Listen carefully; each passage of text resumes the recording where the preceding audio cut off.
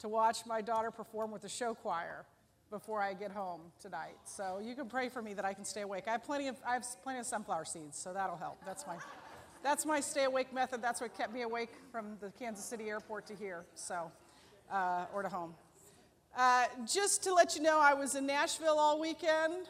I did not come back with a Southern accent, but I've always been convinced if I sounded like Beth Moore, I'd have 3,000 people at my Bible studies too, but I think it's all in the accent. By the way, the dean of the music department at Belmont, if you close your eyes, you are pretty sure Paula Dean is talking to you. She had silver hair, I almost asked her, you aren't by chance related? And I thought I could so offend her that my daughter would never get into the music department at Belmont University, so I didn't do that. But we had a wonderful visit. She made a Nashville bucket list, one of which was make mom cry about me going to college, which I didn't do a whole lot, but I might do now. So long as she is accepted and so long as God works out the finances, I just felt like that was a good fit for her. So that's exciting, and she's excited. So even if the music thing doesn't work out, she'll be a social work major and be surrounded by music, and she'll be happy. So anyway, so that was a great weekend. We flew out of Kansas City and had a whirlwind weekend. 2 of my nieces live in Nashville. One's a student at Belmont right now, one's a graduate. And so got to see them and flew from Nashville to Denver, which of course is the most direct route. Even the lady at the Southwest counter, when we were going to be late into Denver and I was worried about making the connecting flight, even the lady at the counter went, why are you flying to Denver to get to Kansas City? I don't even live in Kansas City. But we flew from Nashville to Denver, Denver to Kansas City, and then drove home late last night. Landed about midnight and drove home. But I'm here, and I'm happy to teach. So do you have questions for me this morning? Yes, Diane.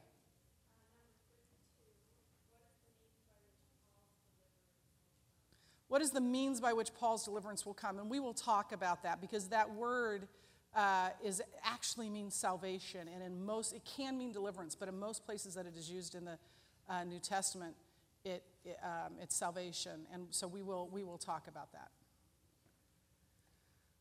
Any other questions? Let's pray. Father God, thank you so much for this day, for this time for us to be together. Father, I pray that you would help me collect my thoughts and be able to focus and just pray that our ears and our hearts would be open to what you have to say to us today. I pray this all in Jesus' name. Amen. Well, first I want to introduce you a little bit to Philippians itself, and we won't spend a lot of time on this, and then we'll walk through those first 26 verses. Philippians was written by Paul, which is sort of duh. Actually, this is one of those books where even the liberal theologians don't dispute it. Pretty much everyone says, yeah, this is an official letter of Paul. And it was written to the church at Philippi, which, thank you, which it was in Macedonia. So you see Greece there and Philippi, and there's an inset that has Philippi kind of blown up there. And you can see a few things about Philippi. Philippi was a very strategic, important city. In fact, it even says that in Acts 16, that it was the most important city of that area. And it was strategic and it was important for a couple of reasons. First of all, the Egnatian Way, which was one of the major roads of the Roman Empire, went right through the main drag of town. I mean, it went right through the heart of town, which made travel to and from Philippi much easier to do. It was also just 10 miles from the very important port of Neapolis, which you can see just to the in that inset, just to the south and east of Philippi. So it was very close to a major port. So consequently, there was a great deal of commerce that happened in Philippi, and there were a great number of visitors that would come because travel was so much easier. By the time Paul wrote Philippians, Philippi had been a Roman colony for about 100 years, so for quite a while. It's got a very kind of gory history, and because of the sort of tug of war between Mark Antony and somebody else, Brutus, I don't know, Cassius, one of those Shakespearean guys. Because of the tug of war between them, there were actually a lot of former Roman soldiers that settled, kind of like Bellevue, that settled in Philippi. Oh, I'm weird this morning. Paul founded this church in the early 50s of the first century, and I had you read about that, so I won't go into that right now, but I just suffice to say that he was forced to leave again. I mean, everywhere the poor man went, he was, run out of town on a rail. And he left behind a diverse group of believers.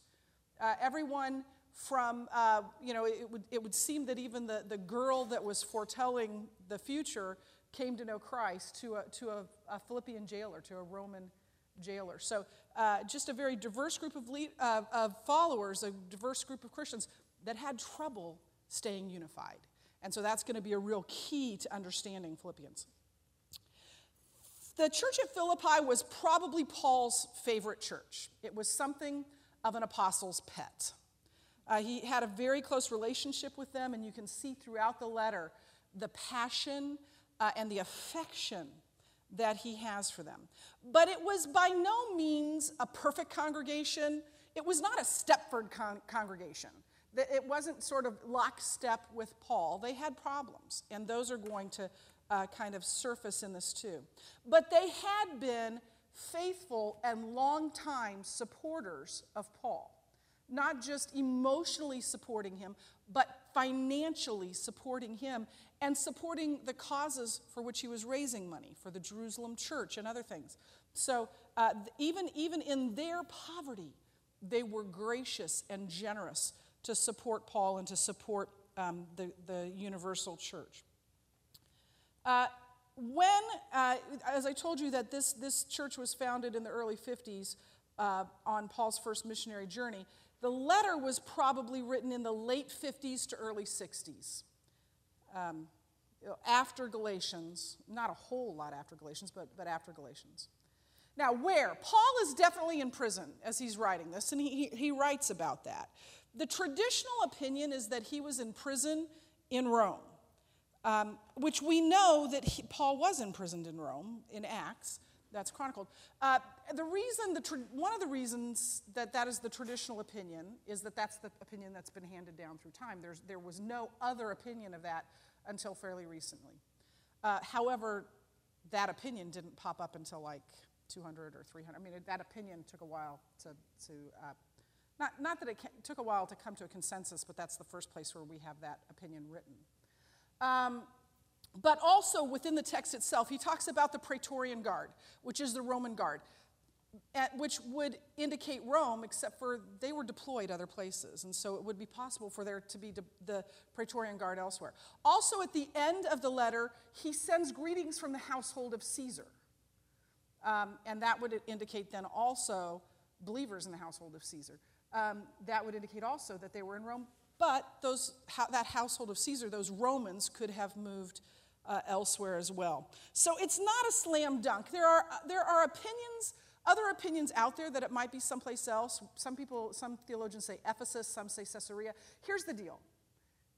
Not only are those not written about in Acts, which, Luke wasn't duty-bound to tell of everything there are a lot of things that happen to Paul that aren't in Acts. But also, there are problems, just like there's some problems with pinning Rome as the place, there are problems with those places too, and they're probably harder to resolve. So it's not a slam dunk for Rome, but I think it makes sense to just assume it was Rome until we get to heaven and we know for sure. As this was written, Paul was awaiting trial, the outcome of which is uncertain. He doesn't know, and we find that right away in the first chapter, that he doesn't know if he will live or die. But no matter where he was imprisoned, most scholars believe that this was not his final imprisonment. In other words, that he did in fact survive this imprisonment, as Paul believed would happen. We find out in the first chapter. So why was it written? This is kind of complicated. And the first part of it has to do with this guy, Epaphroditus. And Epaphroditus, first let me tell you that Philippians was written as something of a thank you note to the Philippians for money they had sent with Epaphroditus to help take care of Paul. And they had sent Epaphroditus himself to stay with Paul and take care of Paul, they were kind of hoping that Paul, if he had Epaphroditus, would send Timothy back to them because they really liked Timothy. And they kind of wanted Timothy to be their pastor, which will come into play with the letter. So Epaphroditus brought this money for Paul, and he was supposed to stay there. But something happened along the way, and probably along the way or shortly after he got to Rome, he got deathly ill, really, really sick, and almost died. And Paul's going to write about that in this as well, in the letter as well. He did end up making a recovery, but Paul, because the Philippians were worried about Epaphroditus and because Epaphroditus was homesick, actually sent the letter of Philippians with Epaphroditus back to Philippi. He didn't send Timothy. And so that will come into play a little bit later on. He also sends in the letter an explanation of why it's Epaphroditus coming home and not Timothy.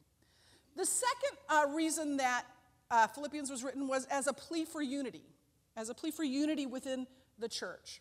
There were two women. Their names were Euodia and Syntyche. I don't know any of you gals are pregnant, but these are names, if you like, original names, like that not everybody uses. Don't know a Syntyche. Have you ever met a Syntyche? I'm not even sure that's how you pronounce it, but that's the way I've heard it pronounced before. Yeah, okay, good. So apparently these two women were having a feud that had infected the entire church. They were quarreling with one another, and people were taking sides. Ever had that happen? And it was having an impact on the entire church. And he will, at the end, address them specifically, which I just feel so sad that you get your 15 minutes of fame in the Bible, and it's for having an argument. You know, if I'm going to get my 15 minutes of fame in the Bible, I want it to be for something, she is a yoke fellow, a loyal yoke fellow, or something like that. But that's not what happened with Euodia and Syntyche. But even though he only addresses them by name at the end of the letter, the idea and the theme of unity is permeated throughout the letter, even beginning in the very first verses. Thirdly, one of the reasons that Paul wrote Philippians is to encourage the church to rejoice. And the word rejoice, or some form of the word joy, appears, I think, 14 times in the letter. But to rejoice in spite of circumstances.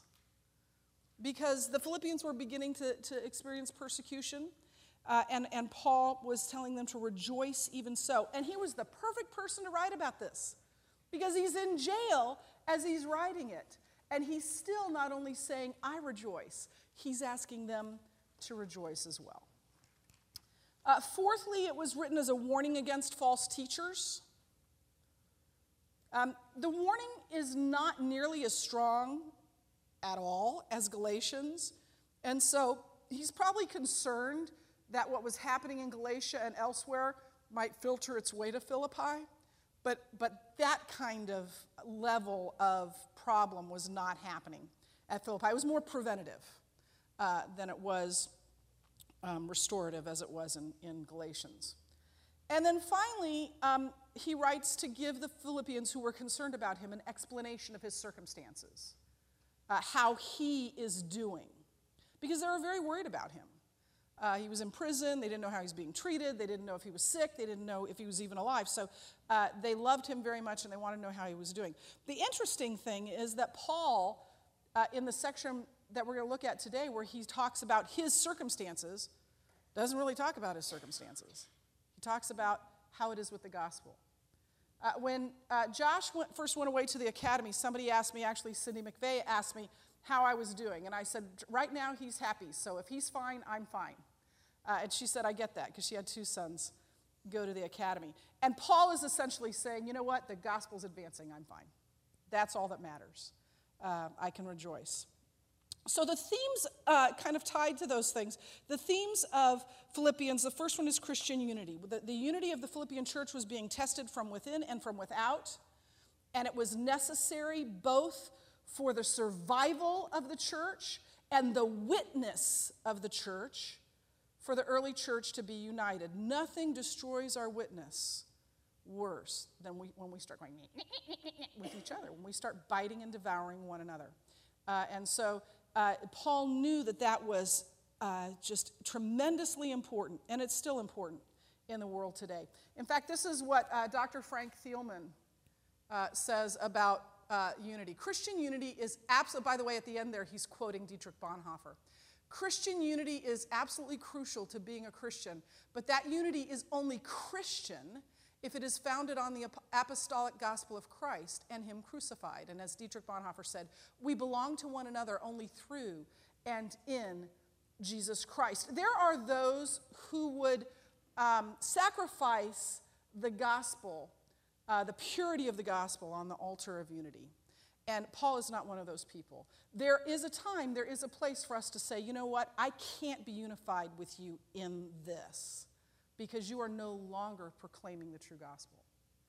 But there are a myriad of things under those absolute essentials where we part company theologically, but we don't need to part company as believers, that we need to stay unified on the essentials of the faith and unified as believers. So Paul is adamant that the unity of the church is important, but it's not so important that we would sacrifice the purity of the gospel. A second theme is suffering. Not in the sense of answering that sort of age-old question of why does a good God allow people to suffer?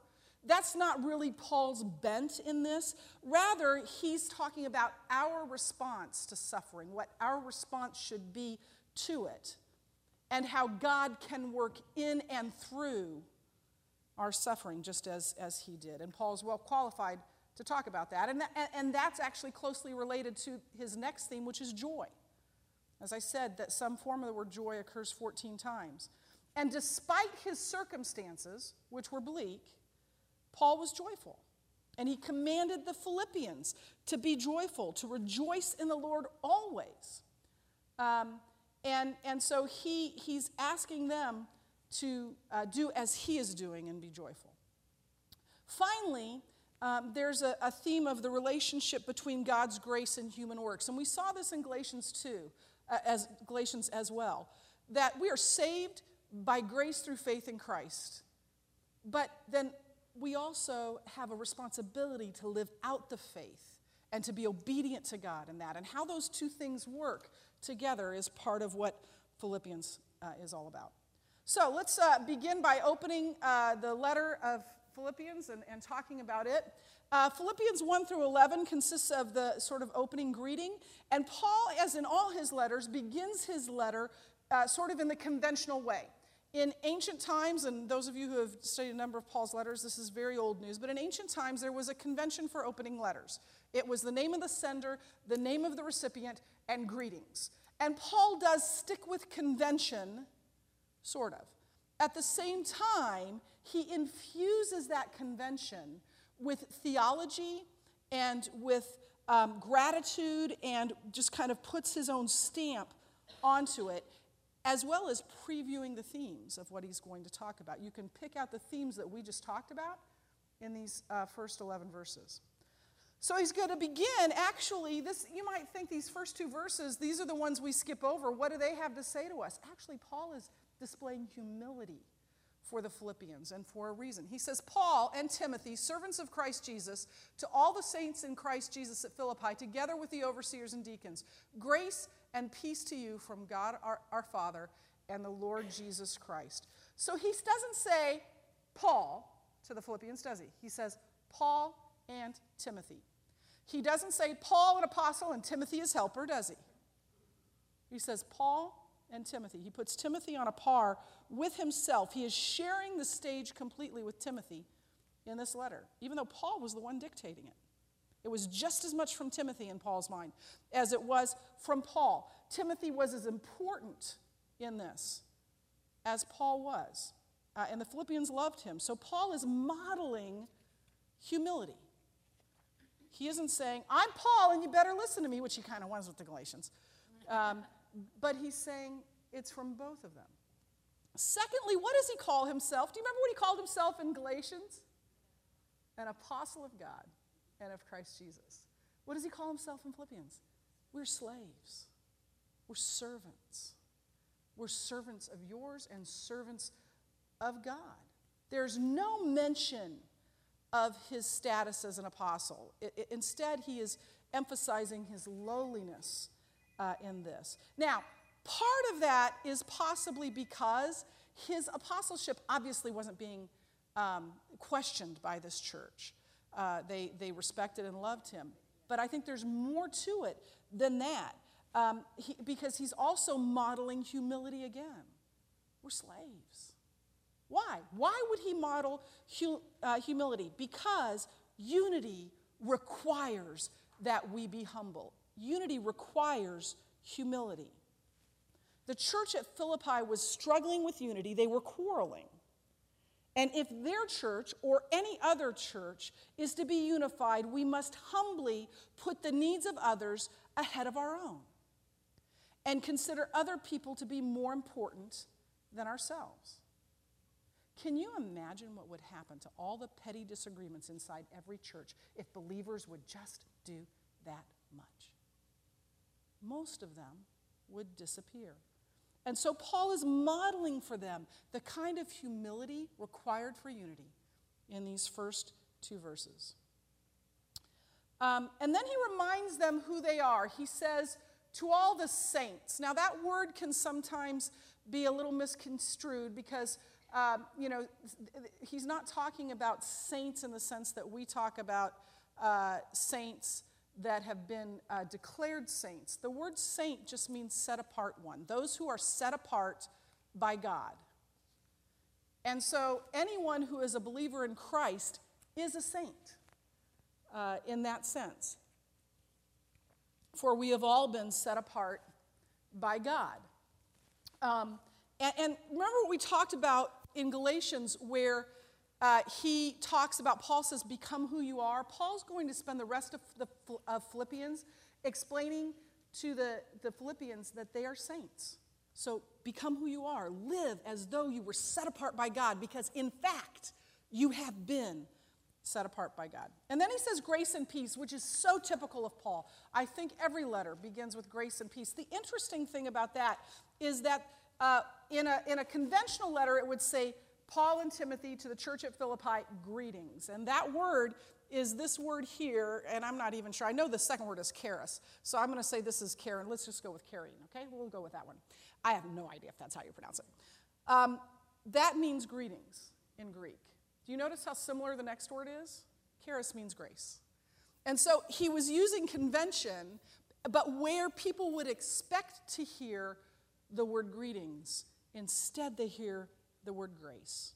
And then they hear the word peace, which was very important, would have been very important, and very needed in a church that was quarreling. Because that peace can only come from God, and that peace is what they need. So now Paul is going to tell them how thankful he is for them. He says, I thank my God every time I remember you in all my prayers for all of you. I always pray with joy because of your partnership in the gospel from the very first day until now, being confident of this, that he who began a good work in you will carry it on to completion until the day of Christ Jesus. It is right for me to feel this way about all of you, since I have you in my heart. For whether I am in chains or defending and confirming the gospel, all of you share in God's grace with me. God can testify how I long for all of you with the affection of Christ Jesus. It's a little different than Galatians, isn't it? That's just a little bit different feel. He loves them. He is overjoyed by them. And joy is a theme of this letter. And he begins by modeling that joy. He's saying, I remember you with joy. And that joy isn't rooted in his circumstance. He's in prison. And yet, his future is uncertain, and yet he is joyful. He rejoices because his joy does not depend on his circumstances. It depends on the gospel, and if the gospel is okay, he's okay.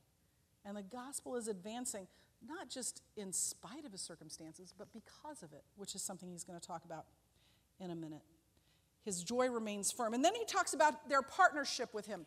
That word for partnership is the word koinonia, which those of you who are around in the 70s probably know means fellowship or sharing.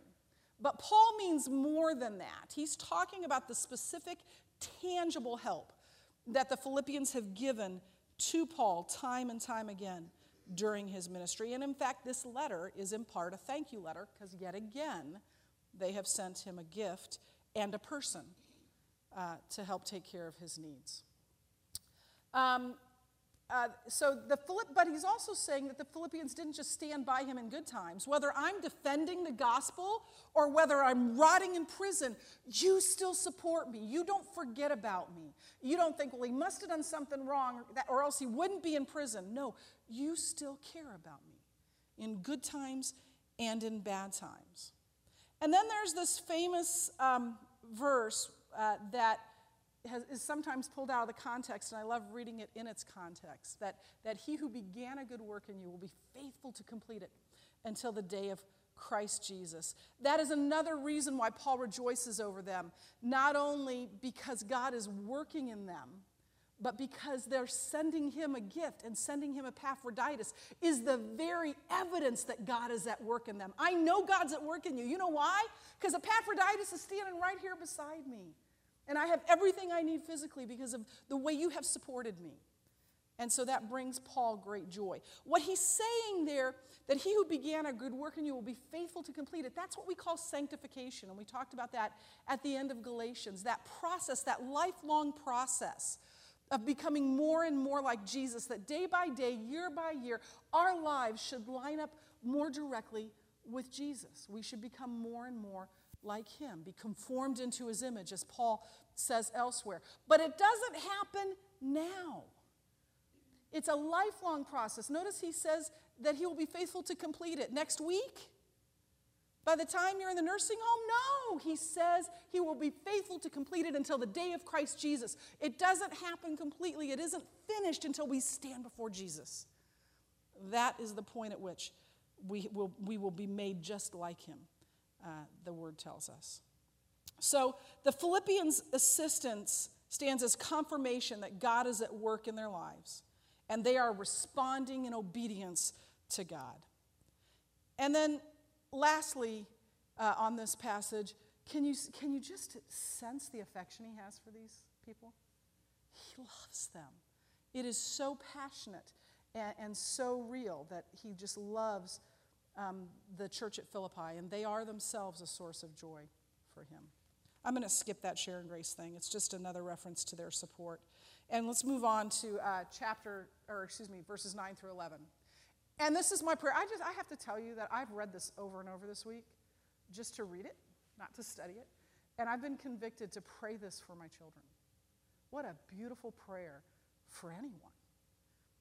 And this is my prayer, that your love may abound more and more in knowledge and depth of insight, so that you may be able to discern what is best and may be pure and blameless until the day of Christ, filled with the fruit of righteousness that comes through Jesus Christ, to the glory and praise of God. Here's this prayer in a nutshell. Paul is praying that the Philippians might grow spiritually with the ultimate goal that God will receive the glory and praise. He's praying that the Philippians will grow spiritually with the ultimate goal that God will receive the glory and praise.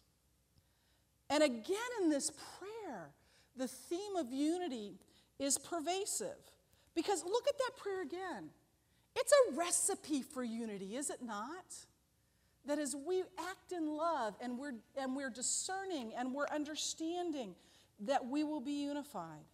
If we are abounding in love and knowledge and insight, if we're able to discern what is best and are filled with the fruit of the Spirit, are we likely to be engaging in petty disagreements? No. Those words are very similar: knowledge, insight, and discernment. Three very similar words. Knowledge just refers to general knowledge, but notice that it says that your love may abound more and more in knowledge. And so what he's talking about there is a knowledge that acts out in obedience to God, that acts out in love, that obeys the commandment to love one another. The word insight means moral perception. It means knowing the right thing to do and then doing it. And then discernment means to be able to distinguish what really matters, to know the truth, and to live it. And then he says, so that you may be pure and blameless. Now that doesn't mean perfect. It can't mean perfect, because we won't be perfect until the day of Christ Jesus. And it wasn't the day of Christ Jesus yet. But he does say that such devotion will keep them pure and blameless. It doesn't mean perfect, but it does mean righteous. It does mean clothed with the righteousness of God. However, that word blameless is very interesting. It is a crazy, long, weird word, so I didn't even write it on the board. But what it literally means is either not stumbling or not causing to stumble. And the context tells you which of those it means. Paul may have his eye on unity again. He may mean not causing others to stumble, that you would be pure and blameless, that you would not cause your brothers and sisters to stumble by fomenting arguments with them. We can't know that for sure, but it's entirely possible that that's what he meant. And then what's the fruit of righteousness? That's Galatians 5. That's the fruit of the Spirit: love, joy, peace, patience, kindness, goodness, faithfulness, gentleness, and self-control, that those would be lived out in your lives. And then he ends with the result. The result is that God will be glorified in and through our lives. What a beautiful prayer. For us to pray for our children, heck, if you all want to pray that for me, I'm all over that. It's a beautiful prayer. And then he's going to discuss the progress of the gospel, beginning in verses 12 through 14.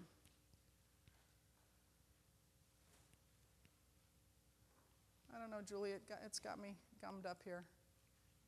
Thank you. Now, I want you to know, brothers, that what has happened to me has really served to advance the gospel. As a result, it has become clear throughout the whole palace guard and to everyone else that I am in chains for Christ. Because of my chains, most of the brothers in the Lord have been encouraged to speak the word of God more courageously and fearlessly. So this is what Paul wants them to know. Now, this is a transition. These verses are a transition from his gratitude and his opening words to an explanation of what his situation is, of what's going on with them, because they're concerned about him. But does he really tell us anything about his physical situation? No, what he tells us about is the gospel and what's happening with the gospel, and more specifically the progress of the gospel, and how his own persecution has led to the spread of the gospel, led to it spreading more rapidly. Not in spite of his imprisonment, but because of his imprisonment. 17 years ago, almost exactly, because that was a hard year for me. I won't go into all the details, but one of the things that happened within a 3-month span was that my older sister's house burned literally to the ground. They lost everything that they owned, that they didn't run out of the house in. Now, the dog survived, the kids survived, and my sister and brother-in-law survived. But they lost everything. And so one of my mother's friends, very gracious and generous lady, got together a party, because what else would you do at a party? And all the friends gave money. She called it a feather your nest party, and gave money for Carrie and Steve to begin rebuilding their home and their lives, which they have done. But I remember Carrie talking to them and thanking them afterward. And here's what she said. She said, "We are so blessed. God has blessed us, not in spite of the fire, but because of the fire." And I remember thinking, how can she even say that? I mean, you've lost everything. How can you even say that? But she really felt that way. She felt that joy because she saw how God had worked in her life, in her children's lives. And even to this day, a teacher asked Sarah recently to write about something traumatic in her childhood, and she couldn't really think of anything. And all of a sudden she went, "Oh, my house burned down when I was 6." And she's like, and as she talked to Sarah about that, the professor said, "That's an example of how parents helped a child process a trauma well. Write about that." It isn't that she was living in denial. It's like it's not that big a deal, because they saw how God worked through that. Not in spite of the fire, but because of it. Not in spite of Paul's imprisonment, but because of it. Now, that doesn't make sense really in our normal minds, our normal way of thinking. So this would have been surprising to them. In fact, when it says, now I want you to know, brothers, that what has happened to me has really served to advance the gospel, that word actually would be better said as rather, interpreted as rather, because it would be something that's surprising to them, that rather than actually making the gospel less, it has made it more available to the people because I'm in prison. So Paul explains this. First of all, he says, I am in chains for Christ. Now, there is a sense in which that means that he is in chains for the cause of Christ, and that is true. And I believe that that's part of what Paul is saying, but I believe he's saying more than that. I believe that he's saying that he is participating in the suffering of Christ by being in prison. Because just as the purpose of Christ's suffering was for God to advance, to achieve his redemptive purpose through that suffering, Paul is saying God is still achieving his redemptive purpose. This time it's through my suffering. And that's become obvious. And people have come to Christ because they've seen how God has been at work in and around this entire situation. And that's something only God can do. So Paul is in prison not only for Christ, but in Christ as well. And that caused many, even Roman guards, to come to Jesus. And then he says, and secondly, not only that, but my imprisonment, because of my imprisonment, the brothers have become even more bold in declaring the gospel. It doesn't matter that I'm in prison and I can't preach, because they're out there hitting it. They are preaching the gospel with more boldness. I believe that Paul's boldness and Paul's witness emboldened them. Dude, if he can live for Jesus in prison, we can live for Jesus out here. When I was first deciding whether or not to go to Zambia, the thing that sealed the deal was a conversation with my husband, who is like my biggest fan and always says, yes, go, do whatever.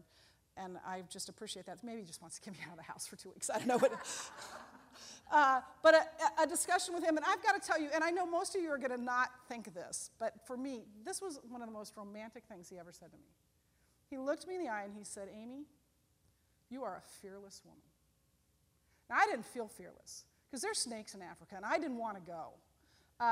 But my husband's belief in me, you know that song by Nicole Nordeman, You Make Me Want to Be Brave? His belief in me, his looking me in the eye and saying, Amy, you're a fearless woman. Go to Africa. Just made me want to be brave. It made me more bold. And I think that's what happened with these other believers who were emboldened by Paul's example to preach the gospel. Now, some of them were emboldened for wrong reasons. It is true that some preach Christ out of envy and rivalry, but others out of goodwill. The latter do so in love, knowing that I am put here for the defense of the gospel. The former preach Christ out of selfish ambition, not sincerely, supposing they can stir up trouble for me while I am in chains. But what does it matter? The important thing is that in every way, whether from false motives or true, Christ is preached. And because of this, I rejoice. So some of the brothers were preaching out of envy. Who were these? They were not false teachers. They were not like the Judaizers. You know how we know? He calls them brothers, and he says they're preaching the true gospel. He doesn't say some are preaching a true gospel and some are teaching a false gospel. They're all teaching the true gospel. They just had poor motivations. They opposed Paul personally. They wanted to undermine his authority and his ministry, and that was their motivation. Now, Paul isn't saying here that motivation doesn't matter. That doesn't matter what your motivation is as long as the ends justify the means. I think the key to understanding why he takes this attitude toward it has to do with the situation that surrounds Philippians. Because there are other places, 1 Thessalonians for one, Galatians for another, where he definitely talks about motivations being important. But in this case, he is not writing to people who are coming under the influence of these men or coming under the influence of false teachers. And in those other places, he is talking to people who are coming under the influence of probably false teachers and at the very least, people with bad motivations. And this is a different situation. So now to finish out this portion of the letter, he's going to talk about Christ being exalted in everything. Yes, and I will continue to rejoice, for I know that through your prayers and the help given by the Spirit of Jesus Christ, what has happened to me will turn out for my deliverance. I eagerly expect and hope that I will in no way be ashamed, but I will have sufficient courage, so that now, as always, Christ will be exalted in my body, whether by life or by death. Boy, I'm having trouble standing up even now. Now, he says there that he knows that this will turn out for his deliverance. And as I told you, that word is soteria, which means salvation. And I think that Paul means salvation here. I don't think he means that it will turn out for me being set free from prison. He thinks that's true too, but that's not what he's talking about here. He's saying what will happen to me will result in my final salvation. What? Isn't he saved already? Yes. He's saved already. We're all saved already. There's a sense, however, for each of us that our salvation, the consummation, the finalization of that salvation will not happen until the day of Christ Jesus, until we stand unashamed before Christ because of what he has done on our behalf. And so he believes that ultimately it will be, that it will lead to his final salvation. Whether he lives or dies, he will be delivered. He will end up in heaven with Christ at some point. And he may have meant to leave it uncertain and which one he was talking about, but I really do believe that he was talking about his final salvation, partly because of those words, eagerly expect. There are only two places where this word is used in the New Testament, here and in Romans 8. In Romans 8, it talks about that the creation waits with eager anticipation. The creation is groaning to be redeemed in the final day by Christ. So there it's referring to creation and the final day.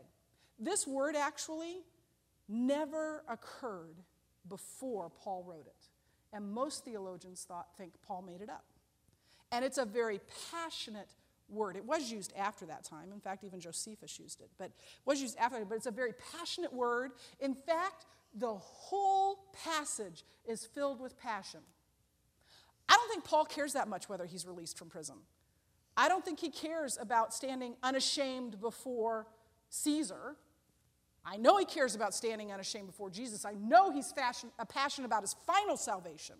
And so it seems to me that this very passionate word and this very passionate passage fits better with him talking about his salvation, that his deliverance will come through the means of death, through his death when he goes to be with his Lord. And either way, Christ is exalted. How convicting is that? Whether I live or I die, Christ gets all the glory. I have never said that in my entire life. And then verses 21 through 26. Because it doesn't matter to me if I live or die. You know why? Because for me, to live is Christ and to die is gain. If I am to go on living in the body, this will mean fruitful labor for me. Yet what shall I choose? I do not know. I am torn between the two. I desire to depart and be with Christ, which is better by far. But it is more necessary for you that I remain in the body. Convinced of this, I know that I will remain, and I will continue with all of you for your progress and joy in the faith, so that through my being with you again, your joy in Christ Jesus will overflow on account of me. Paul's perspective on his circumstances is amazing. To live is Christ. Not just Christ is important to me, not just Christ is the most important thing to me. No, as Dr. Thielman says, his entire existence derived its meaning from his Lord. Life for Paul was Jesus Christ. Not just about him, it was him. But to die, that's even better. Those of us with kids at home, that's not the way I think. Maybe it's the way you think. It's not the way I'm on a plane yesterday going, please don't let it go down because I leave 2 children without a mother. That's not the attitude of to die is even better. It's I want to get home, even if it is at 3 a.m. He can't decide which one he prefers. He can't pick. He's like, I'd really rather die. And for him, if it weren't for the Philippians, he'd be like, duh, I want to die. I'd rather go home and be with Jesus. Again, he is modeling for the Philippians humility. He believes that he will remain. Why? Because it's better for them. And so he is modeling for them what he is specifically going to tell them in chapter 2, to consider others better than themselves. Each of you should look not only to your own interests, but also to the interests of others. He's more concerned about their situation than he is with their own. It's better for you that I stay. So even though I'd rather die, I'm going to stay because it's better for you. That's not how we see death in our culture, is it? We postpone it as long as possible. We don't even want to look like we're aging, let alone dying. And we try to restore people to look as lifelike as possible after they do die. Paul is excited to die. He can't wait. He wants to die. He wants to go be with Jesus.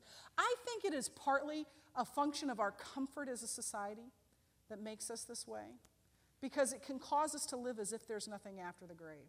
Now, we know there is, but based on our lives, I haven't read the book, so I'm not endorsing it, but it's called The Christian Atheist. And it's about Christians who live as though this life is all there is, because they don't long for what comes after that. And I think especially materially, that can be true of us. This quote is fabulous. C.S. Lewis said this in a letter to a friend. "It would seem that our Lord finds our desires not too strong, but too weak. We are half-hearted creatures, fooling about with drink and sex and ambition, when infinite joy is offered us, like an ignorant child who wants to go on making mud pies in a slum because he cannot imagine what is meant by the offer of a holiday at the sea. We are far too easily pleased." Not Paul. Paul, to live was Christ, and to die is gain. So at the end of this passage then, so through being with you again, and your joy in Christ will overflow on account of me. At the end of this passage, Paul transitions again. He's transitioning out of his situation, and now he's pointing the laser, the focus on the Philippians and their situation.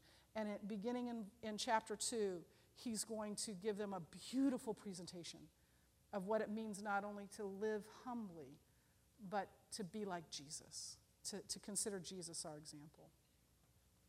Well, I'm just going to read you just a couple more short things, and then I want to leave you with just 2 questions to ponder. Karl Barth was one of the, probably the most famous theologian of the early previous century, and this is what he said. Instead of what he is doing, Paul talks, and this I can't even remember who this is from Frank Thielman, and then he quotes Karl Barth. Instead of reporting how he is doing, Paul talks about how the gospel is doing. As Karl Barth said, he just would not be an apostle if he could speak objectively about his own situation in abstraction from the course of the gospel, to which he has sacrificed his subjectivity and therewith also all objective interest in his person. To the question of how it is with him, the apostle must react with information as to how it is with the gospel. I guess that's it. So Paul shows vividly that he has placed his own circumstances under the authority of God.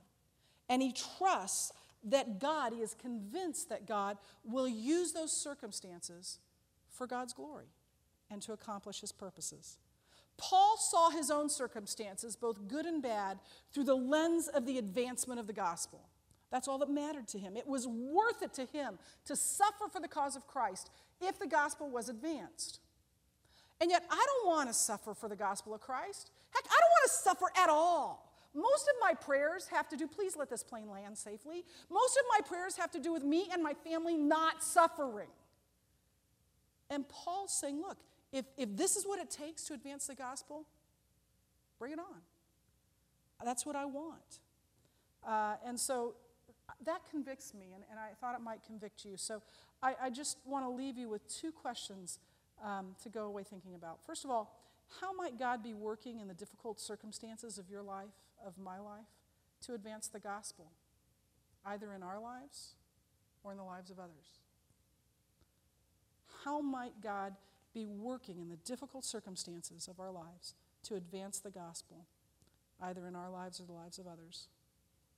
And then secondly, if God is using those things to advance the gospel, ought we not rejoice in that? Even if it means suffering. Let's pray.